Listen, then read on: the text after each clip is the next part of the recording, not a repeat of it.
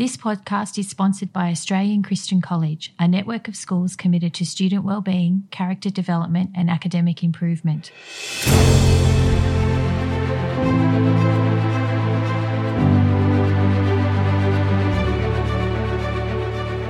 Welcome to the Inspiration Project, where well-known Christians share their stories to inspire young people in their faith and life. Here's your host, Brendan Kaur.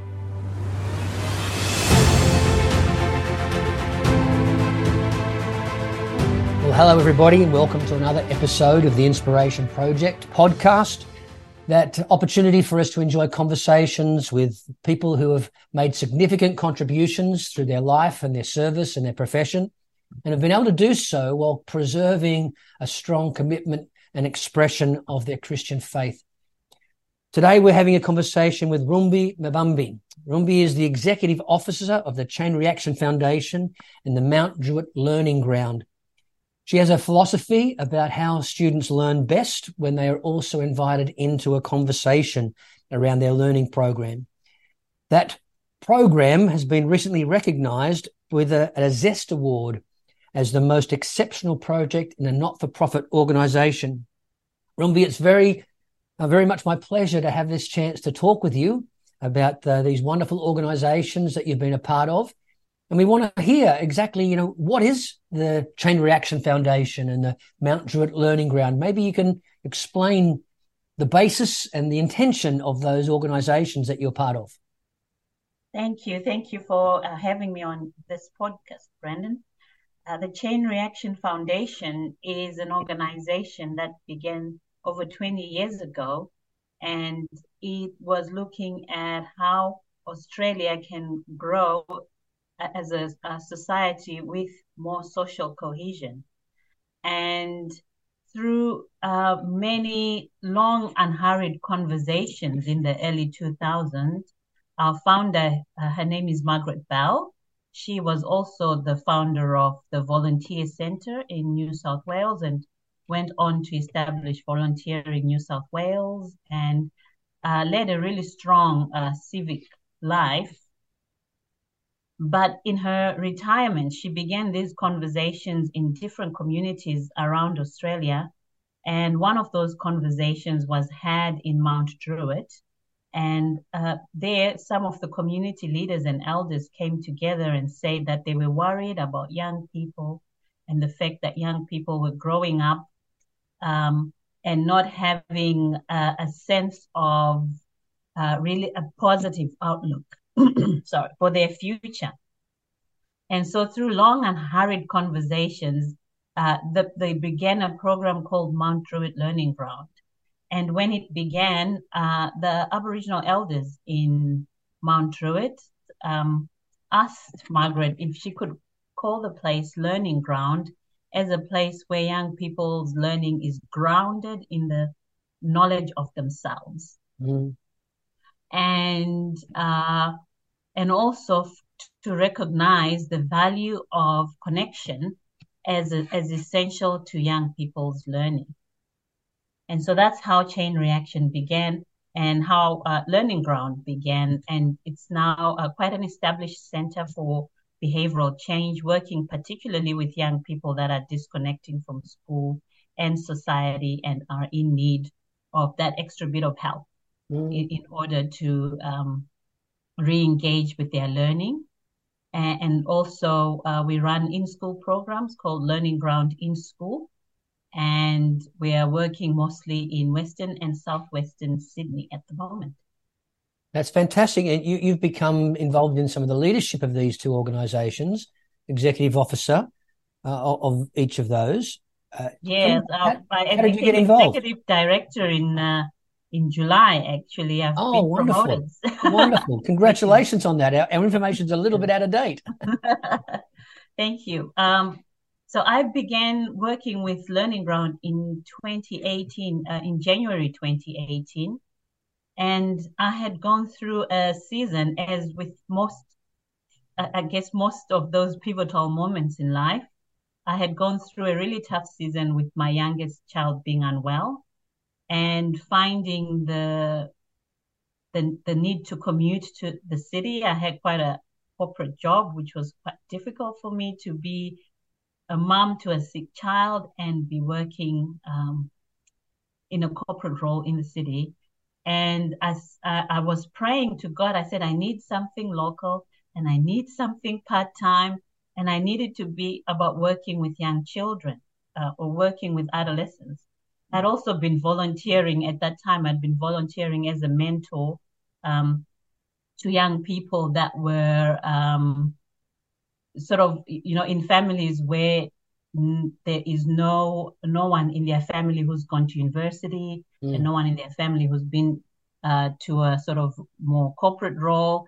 And I was role modeling as in a way, so providing that adult example. And so at that moment, I thought, why can't I do this as a job? And I was asking God. And so I saw this role advertised and I went in to have a conversation then with Margaret.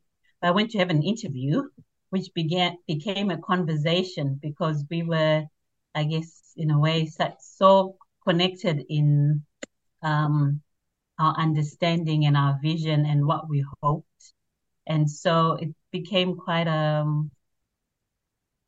really good moment, good moment, and which has become what I hope will be my life's work. Truly. That is a wonderful thing for you to profess, that you feel that you're involved in such important work that you'd be happy to see this as the avenue of your service until God calls you somewhere else, obviously, but that you feel a real fulfillment in that. I'm interested to hear it. You talk about the fact that you were talking to God about your future and where he might be better able to allow you to be authentic to the season and circumstances of your life, but also offer ministry.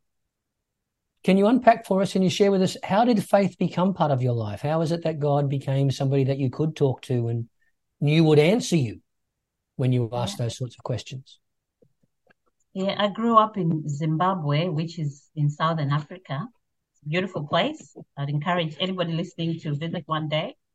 And I grew up in a family. My father was the only son, and my grandmother was a young woman when she became blind.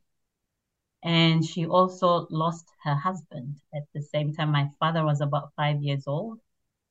And so then she was, a young blind woman in rural Zimbabwe with a child and no way of seeing him through an education. And so she took him to some missionaries and she asked them if they could send him to school and that he would help them around the house. And, she advocated and said, he's a good boy and he'll do okay.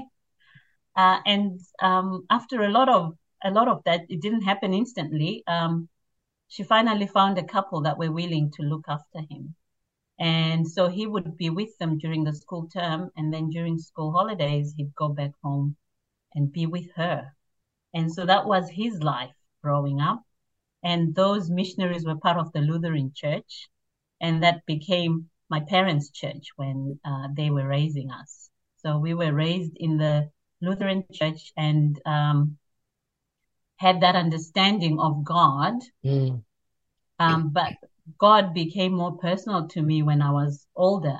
So when I was in my early teens, I then understood the personal nature of the relationship. And I guess Jesus as a friend and the Holy Spirit as a comforter. And that became then that became my faith. Amen. What a wonderful story. I've had the privilege of visiting Zimbabwe a couple of times. Right. And you are right, it is a beautiful country and the people are exceptionally kind and generous and open, but it is a country that has known hardship. It is a society that has suffered through some very tough political and economic, social disruption. When did you find yourself here in Australia? I came with my husband in 2010, and we we came here really looking for, I guess, better opportunities for ourselves and our children. We had I have to say that I did have quite a privileged background. Like my dad was able to get really good work from his education, and in return get me well educated. So I was in a position, I guess, to be able to come to Australia from a place of strength. But as with all immigrant journeys, when you get to Australia, you have to reinvent yourself. Exactly. Yes. Yeah, you do, because you're not always able to get. So I trained as an agricultural economist, and I could not get a role as an economist. So I decided to reinvent myself, and I worked in the not-for-profit space for a few years, and really felt. I mean, I say that I was fortunate because that is how I feel. But one of my first CEOs was somebody who really just believed in me and put me, opened up opportunities, allowed me to try projects, and really took time to show me how an organization is run. And so that put me in a position to be in my next role. And he encouraged me into my next role and to say, you need to pitch yourself higher because you've had the training. And so I guess to have somebody else come alongside and say that gives you a bit of confidence to go forward. Yes. It seems to me that you have been ideally primed in your experience to understand at a very foundational level and a very practical level the intrinsic benefit of education, that having experienced the benefits of it yourself in your homeland, when so many others in Zimbabwe don't have access to good, strong, consistent education. That's true. And to have arrived in a new country with an attitude not just to rest on your laurels, not just to say, well, my learning has been done, I've got the degree on the wall, I need to keep learning and learn things that are new and learn things about how organizations work. You've lived that priority of how an education is ongoing and how it does open up so many opportunities that would not be there otherwise. That's absolutely true. And what I've found in my work is that for the young people that I work with, they are young people people say that Australia is a place of opportunity, and sometimes there's actually quite a demeaning narrative that says, people should just get on with it because the opportunities are there. But the reality is there's a lot of young people that are growing up inside these opportunities, but they're not revealed to them. Yes. And they also do not believe themselves to be able. For a young person to say that I am able, they have to be built up to it. Yes. And it's and when we ask a lot of people who are successful about people who've inspired them in the past, a lot of teachers show up there because it's sometimes the teacher is the one person in a child's life who is actually giving them hope about a future beyond their current circumstance. Yeah, I think that is such an important point that you're making, Rumbi, is that there undoubtedly are external factors, things about economies, things about the society structure, distribution of wealth, access. All of those can be very real, but they're only part of the factor, right? One of the things I wanted to ask you about is I was reading your bio, your information before our conversation, that you have a heart for the vulnerable and troubled kids.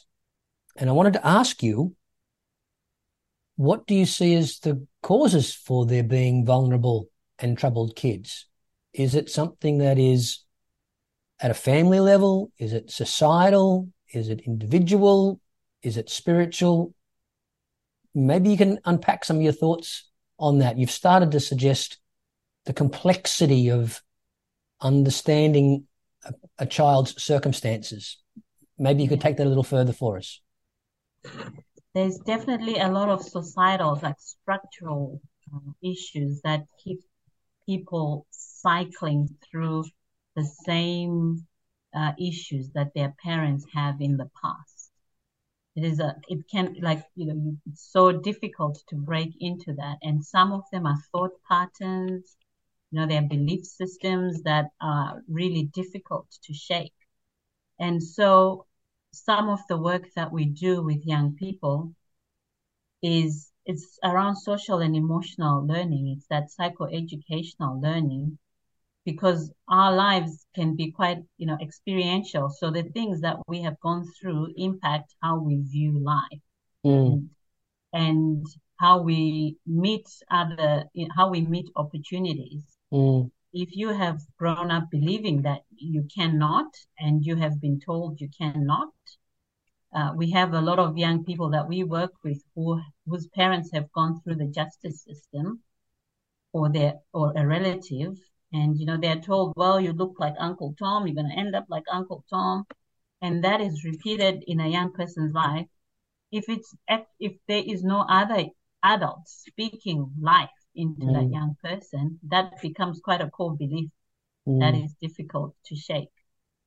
So I like the work of Yuri Bronfenbrenner, who says that one of his saying is that every child needs at least one adult who is irrationally crazy about him or her. And that a young person's development is so linked to an adult in their life who is speaking life, who is showing them, a path, or telling them that they can do things and that they can believe in themselves. And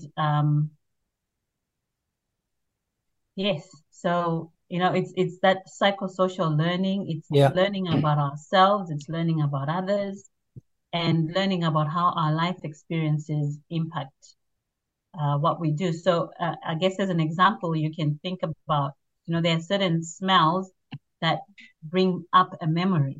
Yes. And for each person, that memory is different. Yes. So, the smell of freshly baked bread, for some, it's a beautiful memory. It's home, it's grandmother's house, maybe. And for others, it could be a reminder of lack. You smell freshly baked bread that you never could have. Yes. So each person's approach to that is different. But the power is in a person beginning to develop knowledge of who they are and what those things are for them, so that they can respond in a more informed way when something happens. When you were unpacking the intentions or the philosophy of both the Chain Reaction Foundation and the Mount Druitt Learning Ground, you spoke about part of the intention of those projects to create positive outlook for the participants, for the young people you're working with. And I guess one of the things that I'm hearing is that has to have two dimensions to it. There needs to be a positive outlook that is their identity, that they think better of themselves, or they think that there is value in their own future. Yeah. Not that they deserve it, but they can take hold of it. But then there's also the practical pathways. How do I go about that? Yes. Are they the sorts of two things that you're trying to do simultaneously? Here are the steps you can take, and this is who you are as you take those steps. Yeah, so it is what we're trying to do. But for us, the first part of it, which is that learning of yourself, for us, it's psychoeducational. So there's a lot of educational psychology in underlying it. And we are allowing the young person to discover that for themselves, who they are. And within the program, we talk about the 5 me's, the physical me, social me, emotional me, spiritual me, and the thinking me. But we believe that all those me's are, part of a person, and each one requires care. Mm. And so when we are talking to a young person, we can then reflect back on it sometimes and say, well, now which me do you think needs support at this time? So that fundamental knowing of self, and then step two is a recognition of others being the same way. So that you understand yourself, and then you also open yourself up to understand others and how we are all different, but fundamentally we are the same. And then the third part is where, you know, we are asking them to think about their future and the values that they want to live with. And also we are looking at opportunities for them. Absolutely. Our main avenue is we want them to stay in school. That's our main aim. We recognize sometimes that some children cannot, some young people cannot. So when they're in year 10, we can talk about what else they could do other than remain in school. But we truly believe that we want each young person that leaves our center in particular to have, for us to have a certainty that they know what they're going to do next, and they're feeling positive about it. So maybe as I'm hearing you explain that notion of understanding the complexity of your own identity, understanding how you exist as an individual in social connection with other people. And I phrased the question I just presented to you about giving a sense of optimism, a sense of, you use the word positive outlook. I might use the word hope in more of a spiritual sense, you know, a gospel sense, which I think is some the same, not exactly the same, but you know what I'm saying. And I said not that anyone deserves that they deserve success or they deserve opportunity or recognition, but it's almost like the opposite, that they don't deserve hardship and they don't deserve the mistreatment or the lack of recognition that so often is part of students who are struggling to find themselves or to know themselves. Yes, and I have to agree with that we do want them to know that it's not their fault. Exactly. Because a lot of young people carry guilt around their circumstances and around the actions of adults in their lives. So we want them to know that it's not their fault, but that they have a personal choice about what they are going to do. So we don't want them to feel that, oh my goodness, you know, I'm so overwhelmed in this circumstance. Yes. But we say that, you know, as you're growing up, there is something unfolding for you, and that is the power of your personal choice. Yeah. What are you going to do now that you know this? What are you going to do? And for them, and we start off small, so we want to build up their self-esteem. So we start off small, and we encourage them in, you know, when they in small accomplishments, because we want to build up the sense of I can do it, I am capable. And so with things increasingly becoming difficult, but their self-esteem is growing along the way as well. So then they're able to. I love what you said before about hope, because that's one of my favorite verses is return to your fortresses, you prisoners of hope, or I shall yet I shall yet reward you. I think that's how it goes. But I love that because I feel that I am in a way a prisoner of hope, because I want what is best for young people and for society. And it's not always a smooth journey.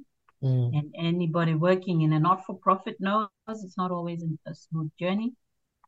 And also in working with young people that are in really tough circumstances, it's not always smooth, because sometimes they go backwards, and you have to help them come forward. Yeah, it takes an extraordinary amount of strength to hold the line and persevere when you're dealing with such important and yet such fragile ideas as somebody's self-identity, their self-perception.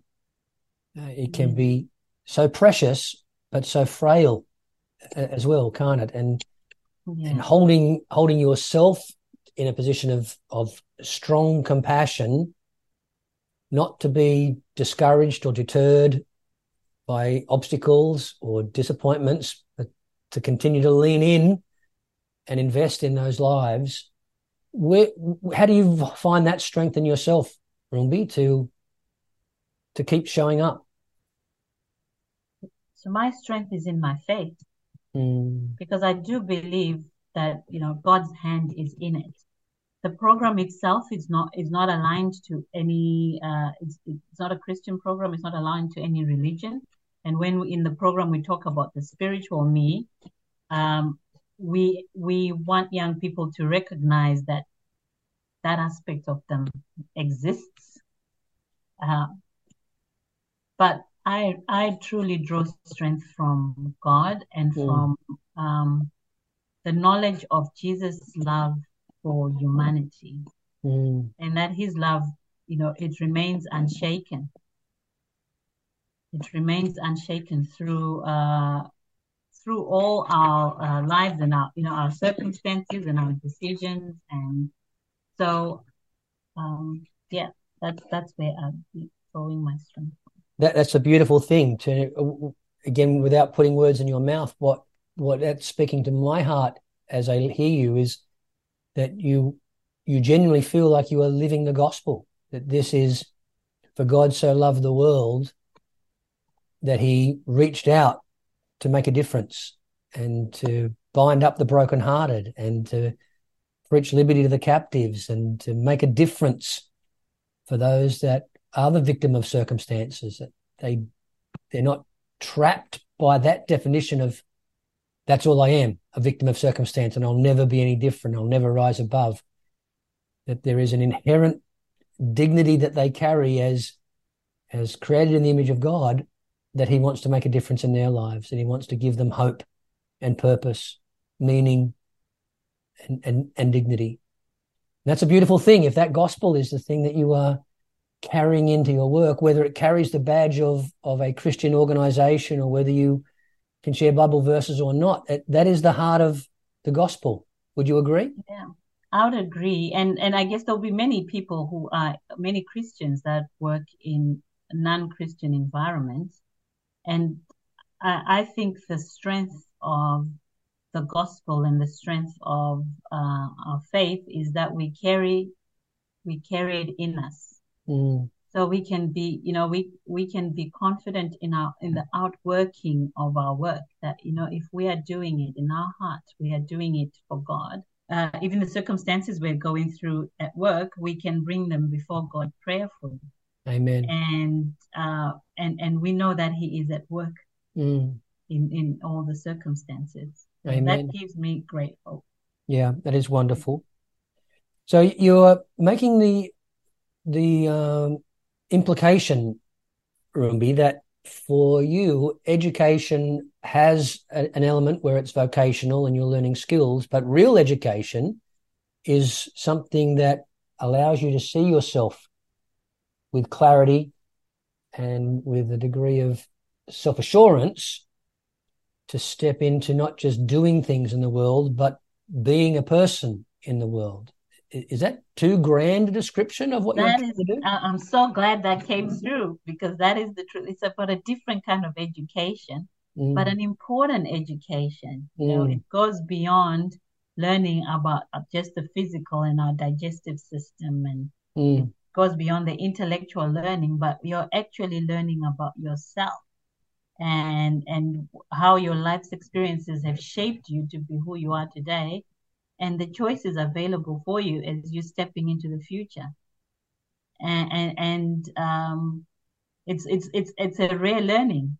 Yeah. I think some of it we used to have it in our social processes. While when we were growing up, like in my culture, there are people around you that sort of try and impart a learning that is not through your parents, but we lose that as society becomes more individualized. Yes. And therefore, no one's having the conversations with young people. No one sits around the dinner table and says, how was your day? And unpacks an interaction with a peer,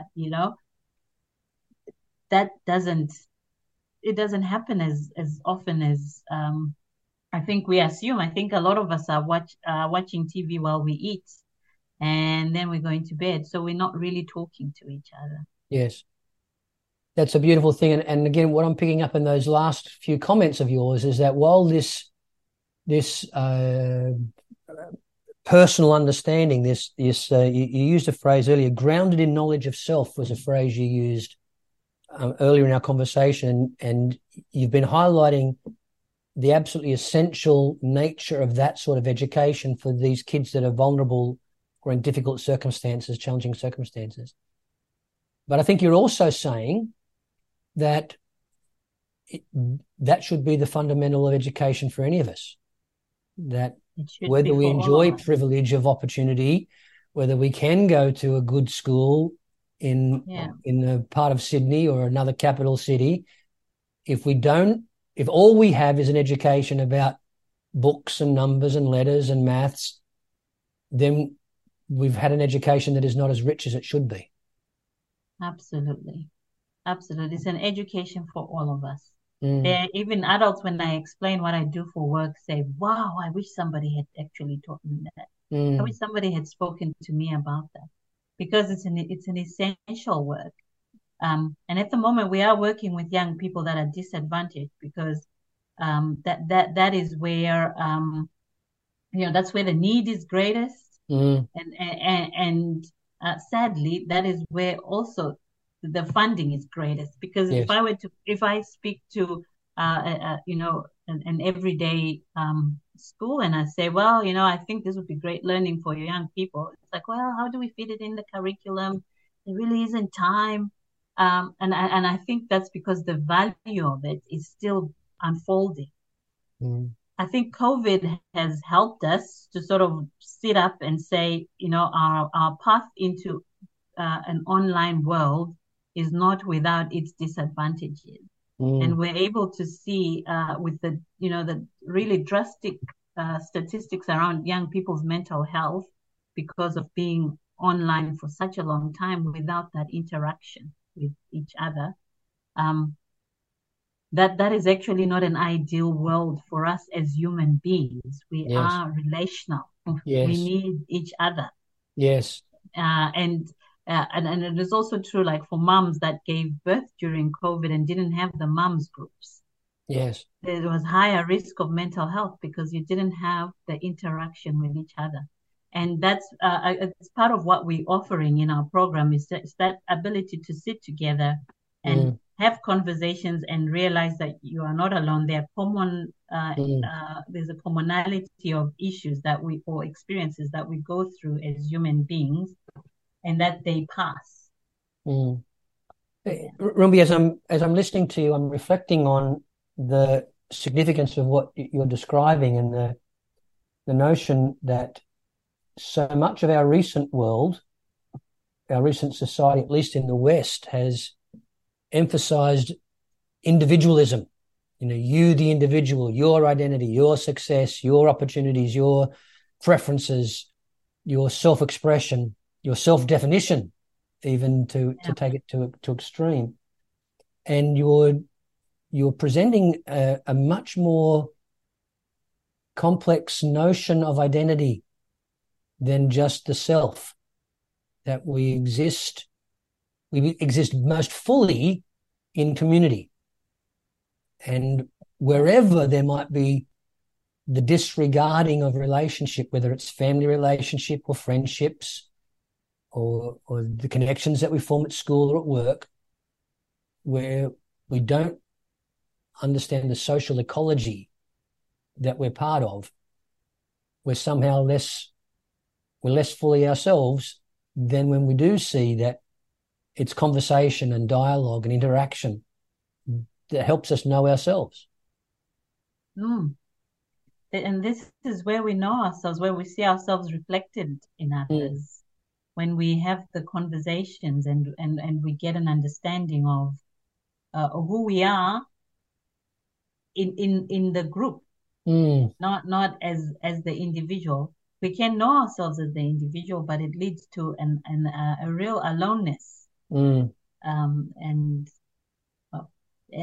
that's where we see, young people beginning to feel that they don't belong. They have no sense of I belong here, because they just, we don't have the society around them giving them a sense of belonging. That is so true, isn't it? I mean, the very definition of belonging requires there's something to be outside ourselves. Yeah. We can't belong to ourselves. No. If we belong, it has to involve others. And I'm just thinking back to the words of God at the creation, that it is not good for people to dwell alone. It is, that is not the best.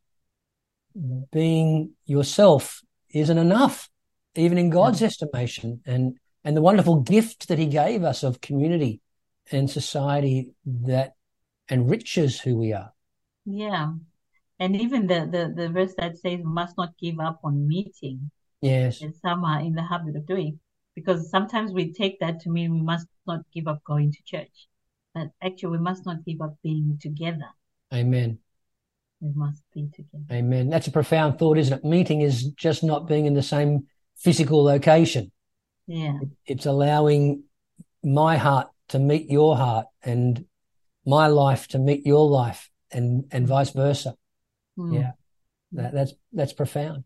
It makes me actually think, we were talking a bit about privilege a little earlier. That came into the conversation, and the notion of those that are provided opportunities as opposed to those who don't. And I'm thoughtful now as we're talking that even some of those wonderful opportunities to have first class leading education that is teaching you to do things and to have skills, maybe it's not so much a privilege if it's putting up barriers and it's putting up facades that stop you from really meeting other people or being quiet enough to know yourself in a way. And for these young people whose life circumstances have prevented them from having so much apparently beneficial noise, and then a voice like yours or your organizations that is coming in and speaking truth to who they are, that's almost a privilege of a different nature, of a more valuable nature. I would hope so. And I think that for the young people that have been through learning ground programs, they become young people who actually belong.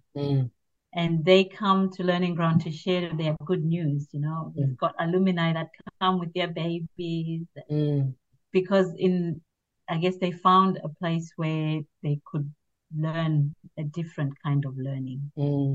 And what you said earlier about sometimes the privilege of learning closing us off is very true, because it takes away empathy as well, because we don't understand why others just don't get on and do it. And that could be because we never sat and actually got to understand them or got to know their circumstance. And I mean, my life was quite, I think part of my learning was that I had, my dad was, he worked for the mines and he did all right. So I had one type of life while I was at school, but I had to go to my grandmother's every school holidays, and the holidays were a month, and she was in the rural areas. And my mom always emphasized the humanity of each individual, no matter their background or circumstance or what they're bringing to the table. And she always instructed us, encouraged us to relate beyond the superficial things. So she would say, well, it's great that you're doing so well in school, but when you go and talk to this person who's not doing so well, that's not the conversation you're going to have. Yes. So what conversation are you going to have? So challenging us to put ourselves in another's position Yeah. and learn, and also acknowledging that we learn from everybody around us. Which leads me to a question that I've been wondering as I'm hearing you describe the beautiful program you're part of. What does success look like for you when you have a child that comes into your different way of thinking and they hear these wonderful truths about who they are and what they can do to change their perspective and their outlook on life? What's the fruit of that? What is the product? They come to us in so many different circumstances. I see success as when a young person believes that they can. If they believe that they can do it, and they believe that they are lovable. Yeah. There is something in them that can be loved, and there is something in them that is capable. Then they're able to move on into the next stage in their life and to actually find opportunities for themselves. Mm. So it's about their sense of ownership, their identity. That is truly the product that you're looking for. It's not stepping into a vocational training program. It's not mastery of some sort of test. Those are great. I mean, we look at those for they're good indicators. Have they finished school? Have they gone on to do something else? But I guess for me personally, it's about how they are feeling about themselves as they step out into the world. Do they have that confidence that is intrinsic to them? And because for a lot of young people, we can't change the circumstances in which they're living. A lot of them are in very difficult circumstances. We can't, some of them are in care, we can't change that under the care of the minister. But can they go forward with a level of confidence in the world that they are able? That's it. That's enough. Yeah, Rumbi, it's beautiful. It's so lovely to hear the heartfelt passion that you have for this, and what appears to be a very deep sense of vocation and call upon your life, upon your ministry in this area of service.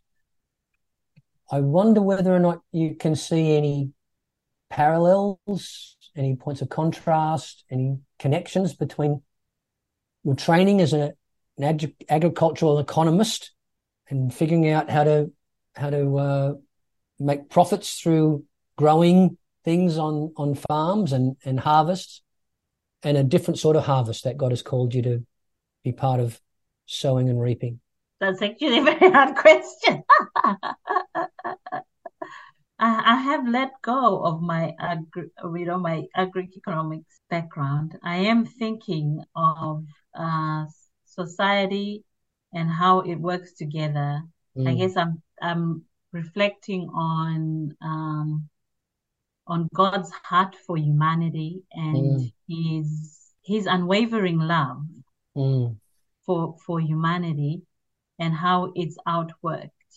And it is unfortunate, I think, in some ways, that the way the world has evolved, it seems just really easy to dismiss Christianity.